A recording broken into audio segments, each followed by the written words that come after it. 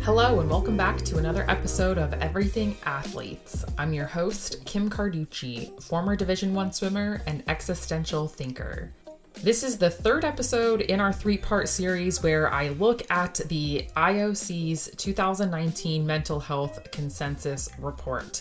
If you haven't caught up on the 11 mental health symptoms and disorders that we've already discussed in the previous two episodes, head back to those. We've covered those in the last 2 weeks, sharing the insights and knowledge that the IOC has presented about depression, anxiety, ADHD, bipolar, sports-related concussion. There are 11 in total. So if you want to learn about the prevalence of those disorders, like which sport they're more prevalent in, which country, which gender, and some of the factors involved in these specific disorders, head back to those.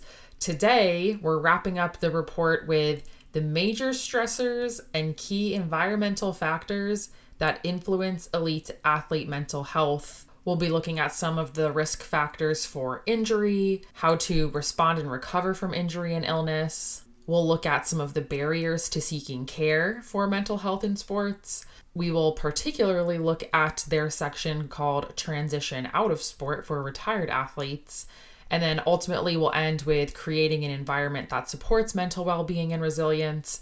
And then they have a final list of future directions. It's a list of 13 recommendations or suggestions or the quote-unquote future directions where there needs to be more support for mental health in sports going forward.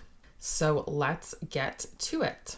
So off the bat, we're just going to dive into the major stressors that influence elite athlete mental health. And they first talk about harassment and abuse. This is defined as non-accidental violence. So this first fact doesn't actually surprise me. It's sad, but it doesn't surprise me. The fact that psychological abuse is considered the basis for all other forms of non-accidental violence and is the most prevalent in sports. It can manifest as negligence, bullying, hazing, verbal mechanisms, cyber mechanisms, and contact mechanisms. And then the sport populations or the groups in sports that have the highest risk of this non-accidental violence or abuse are child athletes, athletes who identify as LGBTQ, and athletes with a disability. That's all just very disappointing. And I'll name just a couple of the data points, the actual percentages of prevalence that they include here, but they do also say underreporting is a significant concern. And it limits conclusions about prevalence because we don't really know how often this is happening. I mean, I even think of the Larry Nassar case with Simone Biles and Aly Raisman and all of the gymnasts. Like, how long was that going on where either no one knew or no one came forward, no one confronted, who knows? So prevalence is definitely a concern. But for psychological abuse, I can believe this, but I also can't believe this. They say that psychological abuse happens in 75% of youth athletes. That's crazy sad. And then sexual abuse, they say, ranges anywhere from just 2%, which, it should be 0, but from 2% all the way up to 49%. When it comes to both psychological and sexual abuse, the male perpetrators are more common. Female athletes are more often victims of sexual abuse. And they say that some of the perpetrators could be team physicians, coaches, other members of an athlete's entourage, peers, or teammates. And then the negative effects on the athlete of this non-accidental violence behavior includes things like low self-esteem, eating disorders, self-harm, distorted body image, poor academic performance, depression and anxiety, substance abuse, and suicide. And then they also say the abuse is correlated with willingness to cheat or dope.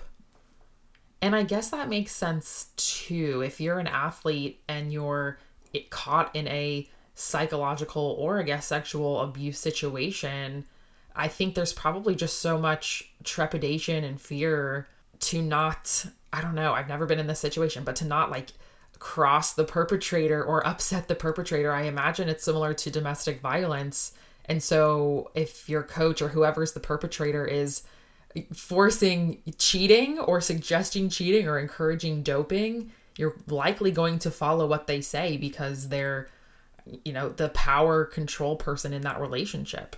And then the recommended treatment, the report says that sports medicine providers should develop the clinical competence to recognize non-accidental violence.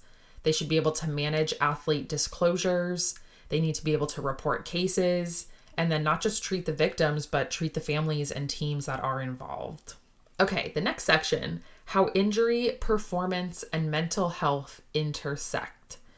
So they kind of take a step back and just say, with elite sports, there are specific stressors that increase the likelihood of injury or illness, and that includes mental health disorders. It's not just a sprained ankle or a torn ACL, it's also things like depression and anxiety.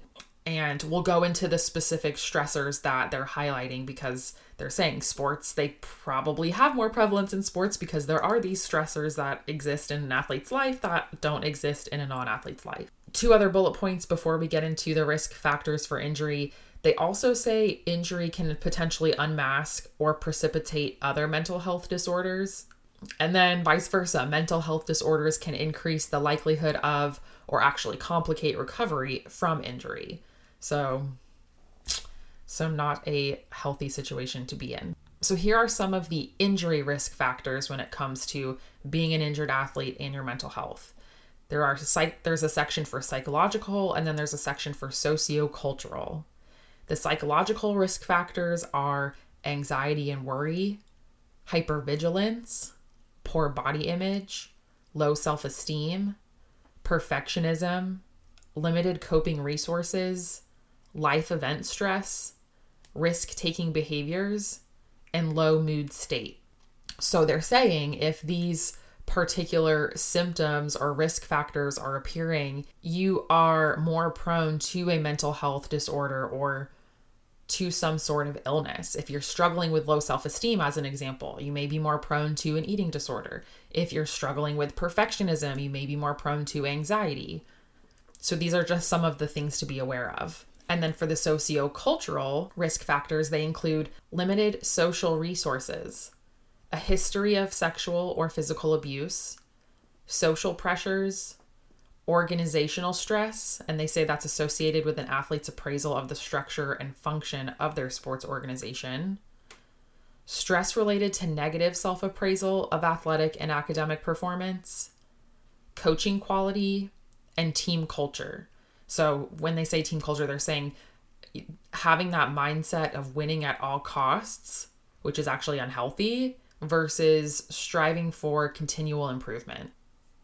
Okay, and then they just go into the response to and recovery from injury and illness. So they just go through some of the cognitive responses and emotional responses that an athlete or someone on the sports medicine team should just be aware of. So the cognitive responses to injury and illness, the athlete obviously will have concerns about re-injury, doubts about competency, low self-efficacy, loss of identity. That one's huge. If you are just listening to this podcast for the first time, identity, loss of identity, those are topics that I always go back to. That's what I base most of my research on, is that athlete identity. And then concerns about competency of the medical staff.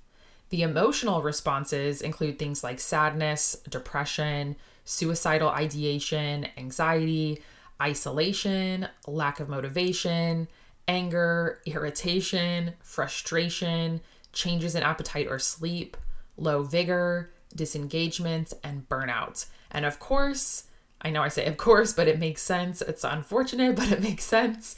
Injured athletes report more symptoms of depression and of generalized anxiety disorder compared with non-injured athletes. Of course, that just makes sense.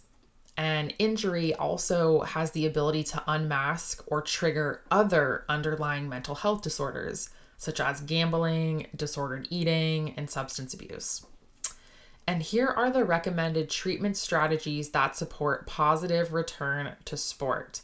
So if you know an athlete right now that is injured, is on the bench, is about to return to sport, is going through PT, send this episode to them, send them to this exact timestamp in the episode, and Have them listen to what the IOC says. These are treatment strategies that support positive return to sport. There are 7. The first one, reducing re-injury anxieties using modeling techniques such as watching videos of formerly injured athletes discussing how they overcame their re-injury anxieties. 2, pairing an injured athlete with another athlete proficient in certain rehab exercises so the less experienced athlete can learn how to execute the exercises correctly. 3, fostering athlete autonomy, meaning explaining why they are performing certain exercises. 4, build confidence through functional tests and goal setting. 5, provide social support. 6, keep athletes involved in their sport but avoid premature return. And 7, stress inoculation training when injury requires surgery. All right, moving on to the next section, barriers to seeking care for mental health symptoms and disorders. This includes things like, of course, the stigma in sports. It could be public stigma. It also could be the self-stigma. Also, the fact that certain countries don't even offer mental health services. I think America is getting better. We're definitely better than, let's say, a decade ago, but there are definitely countries out there that, I mean, they probably have limited physical health services, so definitely they would struggle having mental health services. Lack of mental health literacy, right? Things like this podcast that hopefully is sharing some of this knowledge on what to look out for. What are some of the treatment strategies? What are the experts saying? So coaches, parents, the media, the athletes, so we can have this mental health literacy to help us in these tough moments. Another barrier to seeking care includes busy athlete schedules, right? Especially if you're a student athlete, you almost don't have time to even brush your teeth at the end of the night. So busy athlete schedules is another one. Concerns about how the athlete will be perceived by the team and coaches is another factor that prevents athletes to seek care. And then they also mention having a negative past experience with mental health help seeking that could also contribute and prevent an athlete from seeking care. On the flip side of the coin, the facilitators to seeking care include having an established relationship with a mental health provider, having positive previous interactions with mental health providers, the perception of benefits to seeking help, right? So if they truly think they will get better from seeking help, they're more inclined to go than if they think it's not going to help them. The sense of self-efficacy to seek treatment. And then the last one, which I think is crucial, is the positive attitudes of others, especially coaches, for seeking treatment. They also list several factors that are associated with having a negative attitude about mental health services.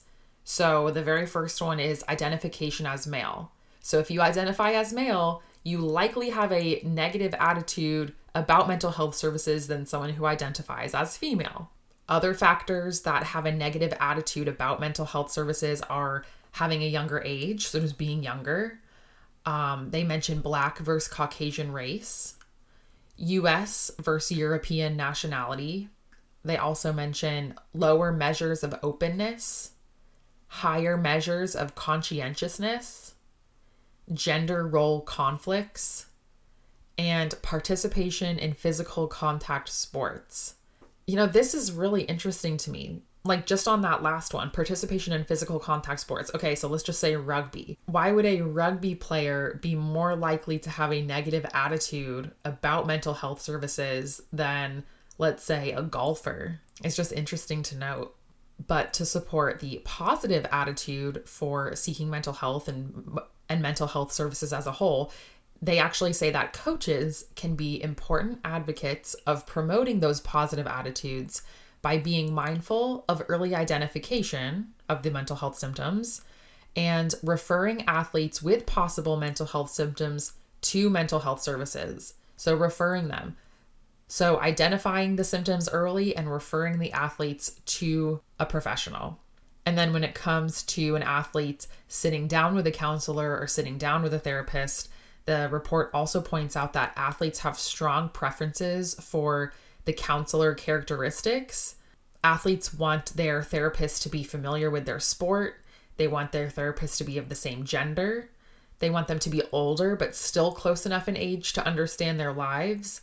And the last characteristic was they want their counselor or therapist to have geographic proximity to the sports facility.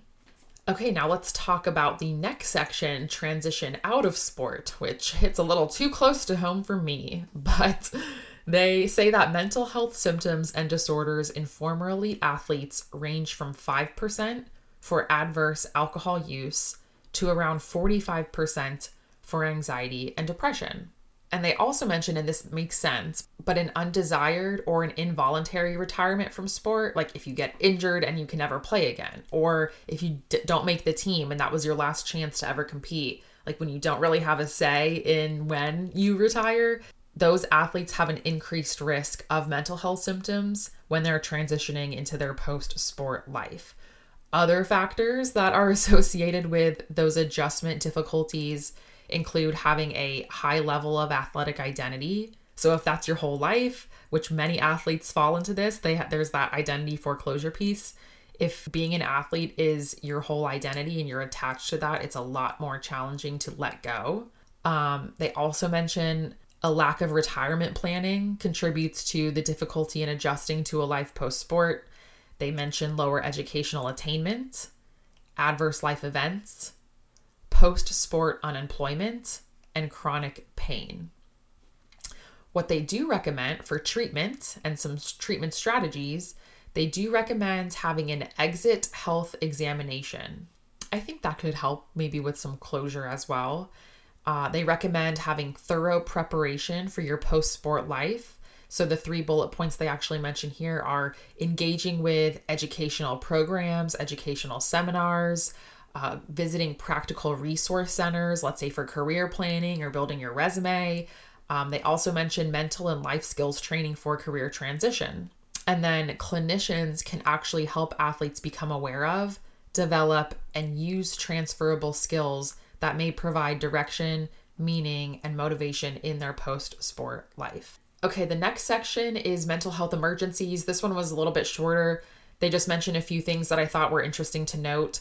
Deselection, so like not making the team, that is linked to acute adverse emotional reactions, right? Like if you train for 15 years to make the Olympic team and you get to Olympic trials and you place 3rd place, you'd have to be top 1 or 2 to make the team. Let's say you place 3rd, okay, you didn't make the team, that's deselection. You might have an acute adverse emotional reaction. They also say injuries are associated with anger and depression, and because of that, the increase in suicide is higher. They say death by suicide is 2 to 4 times greater in male athletes who may have used anabolic androgenic steroids compared with the general population. And I thought this was really interesting, this last one. I think it's probably interesting because it's more personal to my life. But they say that limited data suggests that borderline subtypes are the most common personality disorder found in sport. Now, I thought this was interesting because a while ago, I had looked up borderline personality disorder and I read the bullet point symptoms of someone with borderline personality. What are the characteristics? And I was like, oh, this is me. Like someone who's very compulsive. We're getting pretty personal here, but it's someone who they say has an intense fear of abandonment or instability. They don't like to be alone. Frequent mood swings, just the impulsive and risky behavior. They say like gambling, reckless driving, sabotaging success by like suddenly quitting your job and maybe starting a podcast. I don't know. I'm not diagnosing myself here on this podcast, but I think a lot of the characteristics of borderline personality overlap with me. All right, and then the last section before we move on to the future directions, the last section is creating an environment that supports mental well-being and resilience. So again, if you have a coach or an athlete or a teammate or someone who needs to hear how to create a healthy environment that supports mental well-being in sports, here you go. So this is what coaches can do to create that healthy environment. There are 5 major bullet points. The first one, create a destigmatizing environment. So what that means, that means that mental health help seeking is a core function of training and self-care. It's promoted within the team. Coaches encourage it. In a destigmatized environment, coaches attend to athlete stressors, including the training load, the recovery, injury, burnout, and retirement. Coaches ensure that training is age and developmentally appropriate. And coaches also communicate the importance of mental health to parents if they're, high school, college, or younger age. Okay, bullet point 2 for what coaches can do to create an environment that supports mental well-being. They can foster positive psychological development and well-being to learn how to respond to stressors in healthy ways. Now, I like this one. I wish it was a little more in the weeds about how to actually do that, right? Like, foster positive psychological development sounds great, but if a coach is hired to help you jump the hurdles faster, they're not going to know, literally how to do that in the day. So, great idea. I wish there was a little more detail on how to do that. The third bullet point is to help athletes learn skills that promote resilience, psychological flexibility, self-compassion, and adaptation to situational demands while staying consistent with one's values. The fourth one, foster a process-oriented mindset that emphasizes effort and improvement rather than achievements and outcomes. Okay, so on some of these, they're big ideas. They're great in theory. I think the next step from this report that someone can do, whether it's a coach, whether it's a PhD, whether it's some expert at the IOC, someone needs to take these overarching thoughts like fostering a process-oriented mindset. Okay, that's great, but how to actually implement that? What words do you actually say to your athletes? What poster do you actually put in the locker room? These are great goals, but I think that's what's lacking in the sports community is how to actually do these things. And then the last couple bullet points outside of what coaches can do, it says what organizations can do, and it just says to provide coaching education that is evidence-based and that it actually works, and then just requiring that coaches undergo mental health training. The last section are the future directions. I'm going to link the notes and the actual report in the show notes. So if you want to look at all 13 of them, you can. I'm not going to read through each and every single one of them, but the overarching theme in these future directions of where mental health needs to continue to be supported in the future and ongoing is just to grow understanding, understand the risk factors, grow our awareness of what's going on, build more data, research more prevalence, and develop more prevention strategies for these mental health symptoms and disorders. There's just not the overarching future direction from the 13 they listed was that we just need more awareness, understanding, and help on how to actually support these symptoms and disorders.